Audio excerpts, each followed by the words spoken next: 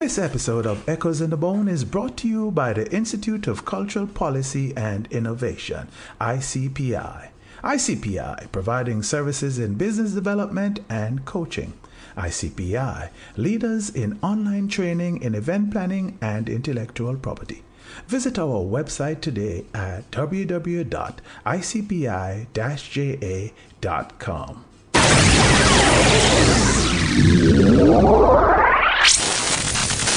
I have traveled the world. I've gone to 120 countries, thousands of cities, venues, airports, hotels. Crazy stories, crazy experiences, pushing the envelope, going to 23 countries in Africa, places that people have never been and have not been since. Welcome to the podcast. I'm Dennis Howard. On this episode, I continue my talk with Steve Wilson, the manager of internationally renowned artist Sean Paul. Steve continues to speak about his own journey and his predictions for the Jamaican music industry. All right. Good. So let's go back to you and your career.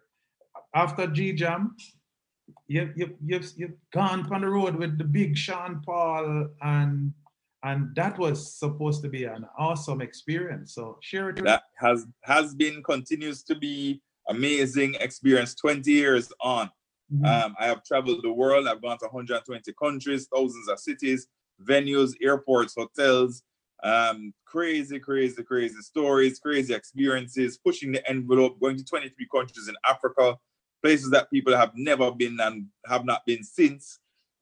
Doing a show in Madagascar where they had to build a venue out of Quartz containers, because Quartz was the furniture company is big in Madagascar.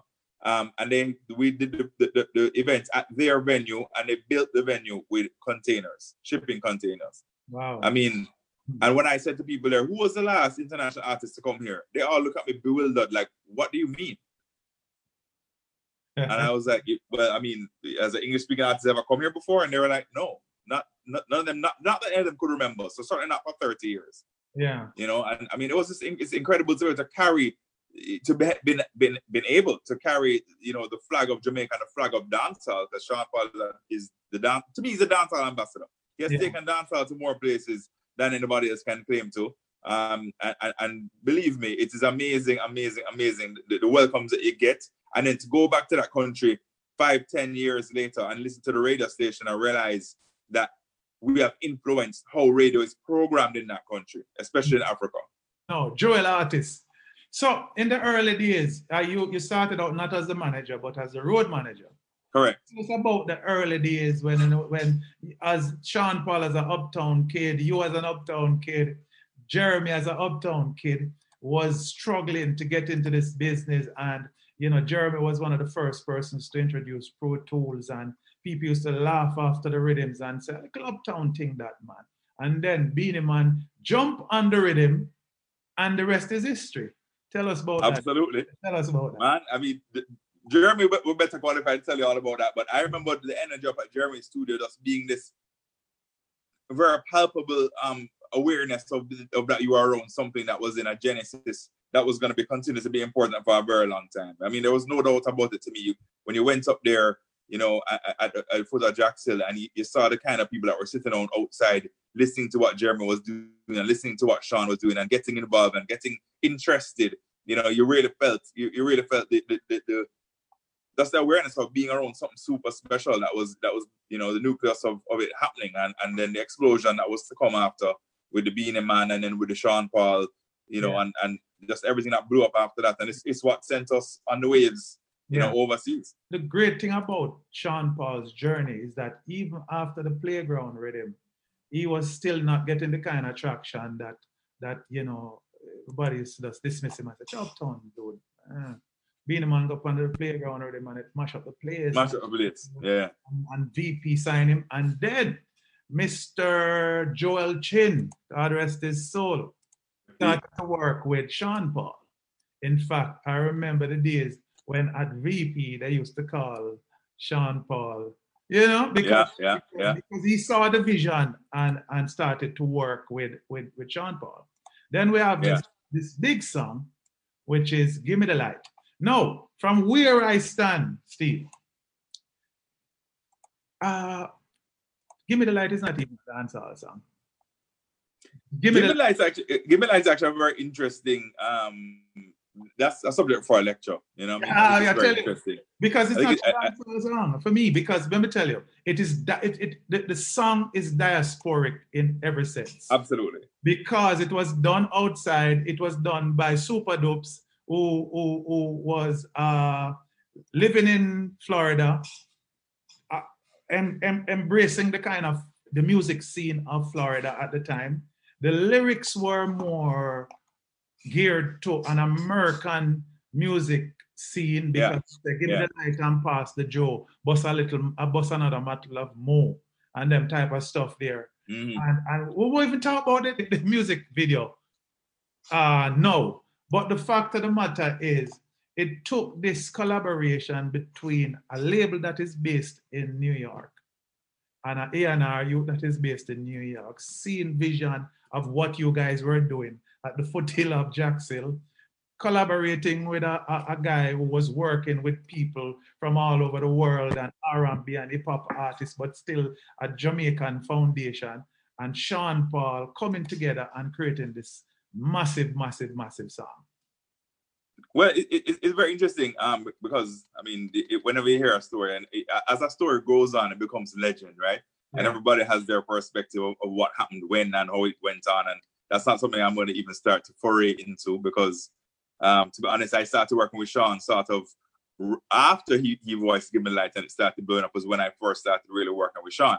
Yeah. So I wasn't there when that story happened, and I heard versions of it which may or may not be exactly how you heard it or you experienced it. But the point is that you're absolutely right about the diasporicness of that song. And Troyton, you can't leave out Troyton in that story, right? Yeah. So Troyton called Sean, said, yo, come voice on this, and Sean went and voiced on it and kind of was like, let me try to do like a kind of American vibe on it that American people will get and understand, and kind of cross that bridge between dancehall and hip-hop, which was it's a very short bridge anyway, right? They're cousins, right? And I don't think even that at the time Sean thought like, oh, this is like one of my best songs that I've ever voiced or anything. Sean kind of just said, well, let me just go do it.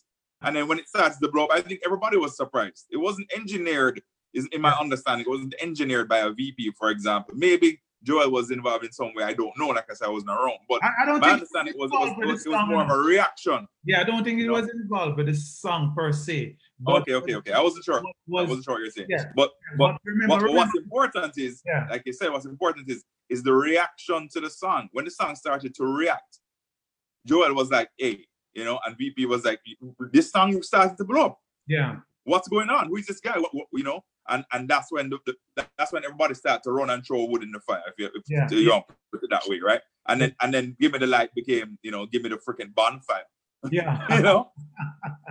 Yeah. And then the video, like you rightly allude to, was that I think that could have been one of the major cornerstones of Sean's international success was that video.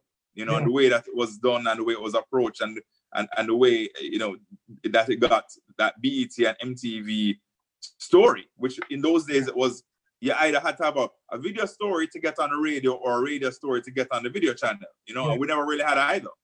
So here's my analysis of the video. It was done by Little X, Trinidad extract, so I understand the Caribbean vibe. Correct. The choreography was done by a Canadian Jamaican, primarily Canadian dancers, because I figured that Jamaican dancers at the time could not do that song justice because of the beat and the kind of uniqueness of the beat, because it wasn't the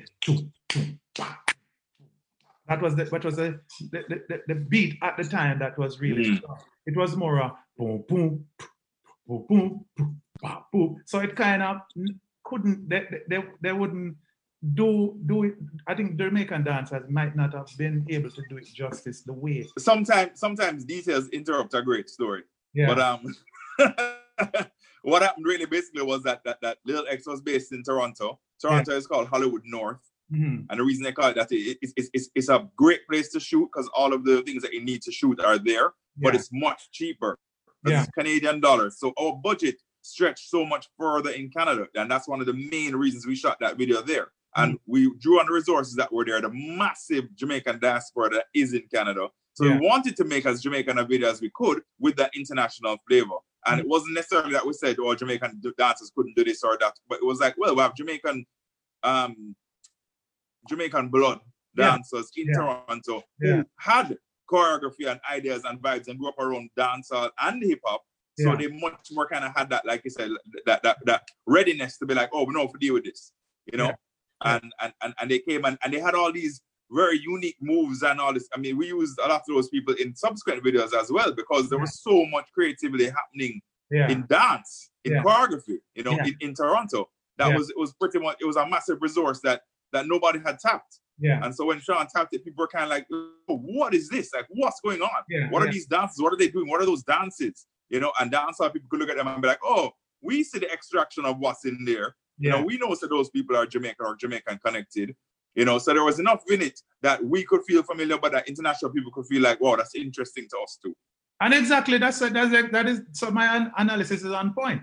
Because I'm not saying that it was intentional. Remember everything, you know, serendipity is part of it. Absolutely. In hindsight, we can do an analysis and say, this is how it looked. And from where you have to admit this thing. If it was some Jamaican dancers that do it, it wouldn't have had the same kind of uniqueness and freshness, because at the same time, a lot of international videos were done by big Jamaican artists that were signed to major labels. And they did their video here, and it never had the same kind of effect because of the as I said, if it was a 90s dancehall beat up, boom, boom, bah, boom, boom, bah, we would have killed it. But because of different orientation, it was the right combination with the choreography from a Canadian perspective with a different kind of beat that made it successful. Yeah. Like I said, I mean, the richness of that diaspora that was there, you know, is and continues to be something that we draw on. I mean, I think that a big part of the reason why Drake sounds the way he sounds and does what he does is because, you know, Black Canadian culture to a very large part is Jamaican or certainly Caribbean. And so he would have grown up around a lot of that music. Yeah. I say Black culture in Toronto is Jamaican culture. It's not American culture. It's not hip hop culture. It's basically. Oh, no, it's definitely not American. It's definitely not American. In my academic work, I talk about the creative echo chamber, and I see Toronto as one of these what we call borderless creative cauldrons, which is influenced by the Jamaican diaspora that lives there and bring the culture there. And so when people are basically saying, hey, you know, people trying to steal our music, it is ridiculous, because even the song... It's our people. Yeah, even the song, Work. A Jamaicans produce it. Boy, born and bred in a Jamaica. Well, not bred in Jamaica, but born in Jamaica and bred in a Jamaican context. Community, in Toronto. Yeah. Drake used to live next door to them in, I think it was Scarborough. He lived next door to Scarborough, where it's a concentration of Jamaican people. Exactly. So you can't then, because the man grew up a particular way, talk of Jamaicans in their presence, because Boy Wonder was a key producer for a very long time. Yeah, absolutely. Talking Jamaican, you know, 1918 or 1819, that other producer guy, him uncle is rapper Robert. So the man them grew up in... I didn't even know that. You know? Yeah. And so I sometimes, we must have a more nuanced analysis and critique of the influence of others when they try to do our music. Give us two of the most interesting stories of you on the road with Sean Paul. I always say that's such a large pot to dip into that a lot of time I don't know where to start. I mean, it is such a incredibly rich, varied, just man. I mean, so many things eye-opening, so many things expected, and so many things unexpected. I remember, I'll tell you one story that jumps to my head. I remember when we first started going to Africa, one of the first places went to was Uganda. And I just, you know, I mean, you ask the average Jamaican, when you go to Uganda, what you're gonna expect. I don't think you're gonna get. I mean, you're probably just gonna get blank stares, right? And that was pretty much me as well. I didn't know what to expect over there. We landed there, and at the airport, it looked as if there was some kind of Bob Marley revival going on, because there was all these Rastas at the airport with all these big, massive, colorful flags, Rasta flags and Rastas.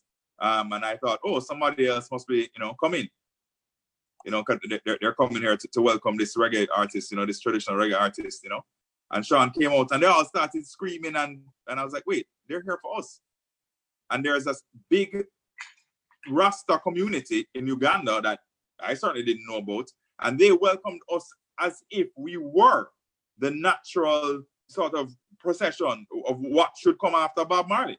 Yeah. And they welcomed us just like that. They were like, yeah, man, we respect you just like we respect Bob. And we're like, whoa. I was like, whoa, anyway, I was stunned. And as we drove out to the airport and towards the hotel, which was a pretty long drive, the roads were lined with people, Dennis. Yeah. Lined with people just to want to look at the motorcade of what was coming. And we're in a van and the windows were open and people were throwing these little things through the window, like this, was throwing little things through the window. We're like, what's that? What is it? They're throwing something through the window. We didn't know if it was projectiles of what kind, So we said, why are the windows up? Shut the windows. And then somebody finally said, looked on the ground and picked up one of the projectiles and said, yo, it's spliffs. Oh, my window. And we were just like, what? But they had so understood the culture and the Rasta and the connection to music and the reggae and the bop that they were like, we know you're our brothers. Yeah. And we were like, we're like, whoa, I didn't know that this was gonna be like that. So that was something that's a very shocking and surprising story to me. And then to me, I think the most amazing thing is the way how music traverses language and culture. It doesn't matter if it's Middle East, if it's Africa, it's Muslim country, it's Hindu, it's India, it's America, it's Europe. It doesn't matter where we go, where we went. It was always this open arms and this attempt even to sing the music and to sing the lyrics, even though they didn't understand a completely mispronounced or didn't even know what the words were saying. Just this wholesale. But I don't know, there must be something about the beat of reggae that just makes people feel good, Rasta. Because one thing about music, when it hits you, you feel no pain. But I think it's reggae more than music. Yeah. I don't know. It's a really interesting thing to me. And then the other thing was that everywhere you went, you saw people there trying to also create their own forms of reggae, right? So what that shows you also is that it inspired them so much when Bob made music and when those early generations made music that they were like, boy, if we can't get another Bob Marley, we're going to create one, We're going to find somebody in our country who can do this, because there was such a thirst for it, and there still is such a thirst for it that I think just worldwide it is something that's clamored for. You're an author now. Tell us about that. I'm a creator. I'm not sure if I'm an author yet. It's a book mostly of pictures. Yeah. There are some quotes in there, most of them from my father, my grandfathers, some of them from me. So the distillations of knowledge. That's authorship. All right. Hold the title. Authorship. I will. I trust me. I've always wanted to create something and put something out there that is publicized and therefore publication and therefore now open to the public's criticism, acceptance, love, and ownership. So I don't own it anymore. So whatever you say it is what it is, right? So and I think that's one of the beautiful things about art is that art ceases to belong to the artist once it is made public. And that's I don't think there's anything else that's like that. And it's really quite a unique experience for me because I am going through it for the first time, even though I have been around it for so very long. So I've always been the guy helping the creator to get their music to the market or to help the market to understand that creation. And now I am that person, and it's really quite eye-opening and unique from my perspective to be able to be doing this one. And then also to understand so much about what it feels like to be a creator, that when people either react wonderfully, you feel great. And when people react less than wonderfully, you kind of feel like, oh, you don't understand how much I put into this and you don't realize how important it is and you didn't see the nuances and you didn't see the little thing in the corner there. So, you want people to sort of drink it in and really experience it on that level. And it's been poignant. It's been absolutely poignant and life-changing for me. And that I did it in my 50th year. I always said that, boy, by the time I was 50, I wanted to have at least one thing out there that I alone created, you know. I took all the pictures and I wrote all the quotes in there. So, I mean, my father turned 85 last year. He and I are both born under the same star sign, which is Libra, as is my son. So it's kind of like a multi-generational, as are you, yes. Yeah. So it was a multi-generational effort, yeah. You know, and something that was important to me because it's called look down, shit you might have missed. And so to me, it's about looking down to my son and saying, son, here are some things to help you grow up. And then also looking up at my father who's looking down at me and saying, son, I'm glad to see that a lot of the lessons I taught you. Because my father, when he read it, he cried. He said, I can't believe that you remember so much of the things I said and took on board so much of what I said to the point where you put it in a book. Like, as a father, you never really know what falls, you know, and creates growth and what falls on the wayside and dries up in the sun. You don't really know. Yeah. You know, so it's pretty powerful to see that. And so I wanted to set that down so that my kids could look at it, you know, later on and be like, okay, I wasn't ready for it when you were telling me, but let me go read it now and see what you were saying, Daddy. Although you say you could make it as a musician, I'm hoping that you might do something musically because there are different ways to express yourself musically. You know, true. And I'm open to it. I'm open. The production, and you've been in the business, and you I've known you for a while now, a couple of decades, and I see you as a very creative soul.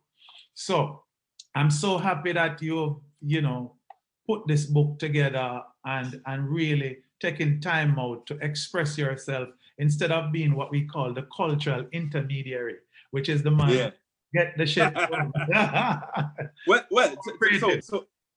be honest, I have participated in production many times.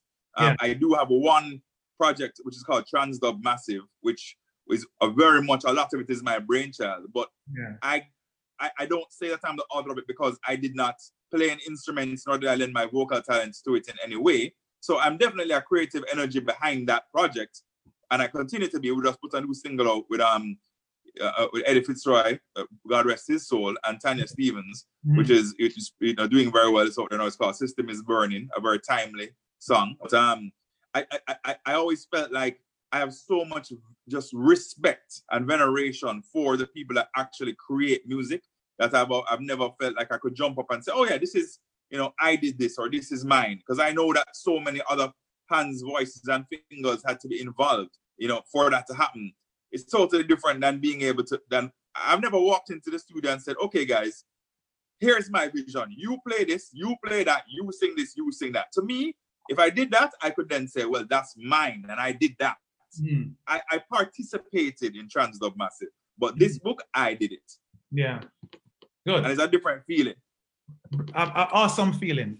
Yeah, absolutely awesome. Creating something is just awesome. Sometimes when I write a song and months or years after, I think about it and say, what was I thinking when I wrote that song?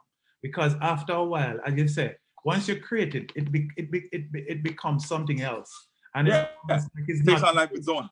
Yeah, it's not like you. And then I was wondering, how the hell did I come up with these lyrics at this particular time? Or we're producing a song and it comes out a particular way. And when you listen back to it, you say, really? Hey, is me do that? You know, so it is really a good feeling. Now, you as what we call the cultural intermediary have to deal with the business part of it. And we mentioned some instances where the business part, the emotional the emotional weaknesses trump the business acumen of the people in the business. What you have to talk about in the final moments, tell us how important dealing with the business side of the entertainment or the creative industries is. Well, I mean, as you said, as a cultural intermediary, I think that's it's my job, it's your job, it's, you know, people like us. It is important to keep the train on the track, right? So yes, these people will create music, and a lot of times artists are very emotional people, and also and are swayed by, you know, things that people say, opinions. You know, I think one of the worst things that would happen to music is social media. I don't like that fans get to be that interactive with their opinion about things. I don't know if that's a good thing or a bad thing. I don't personally like it. I think that artists get very caught up in it and can get very emotionally crushed when they're doing something and they put it out there, they put something out there that is their heartfelt work, and then people shit all over it. You know, I think that's very painful, and I don't think people should be given that access to be able to do that so easily. And then unfortunately, it shapes what the artist will then create or create after, or be afraid to create, you know, or even before they create it, they'll be like, the artist will create something and say, boy, if I put this out there, people will kill me for it. You know, so I'm not going to bother put it out. You know, I mean, there must be lots and lots and lots of music that's being shelved by artists because of a fear of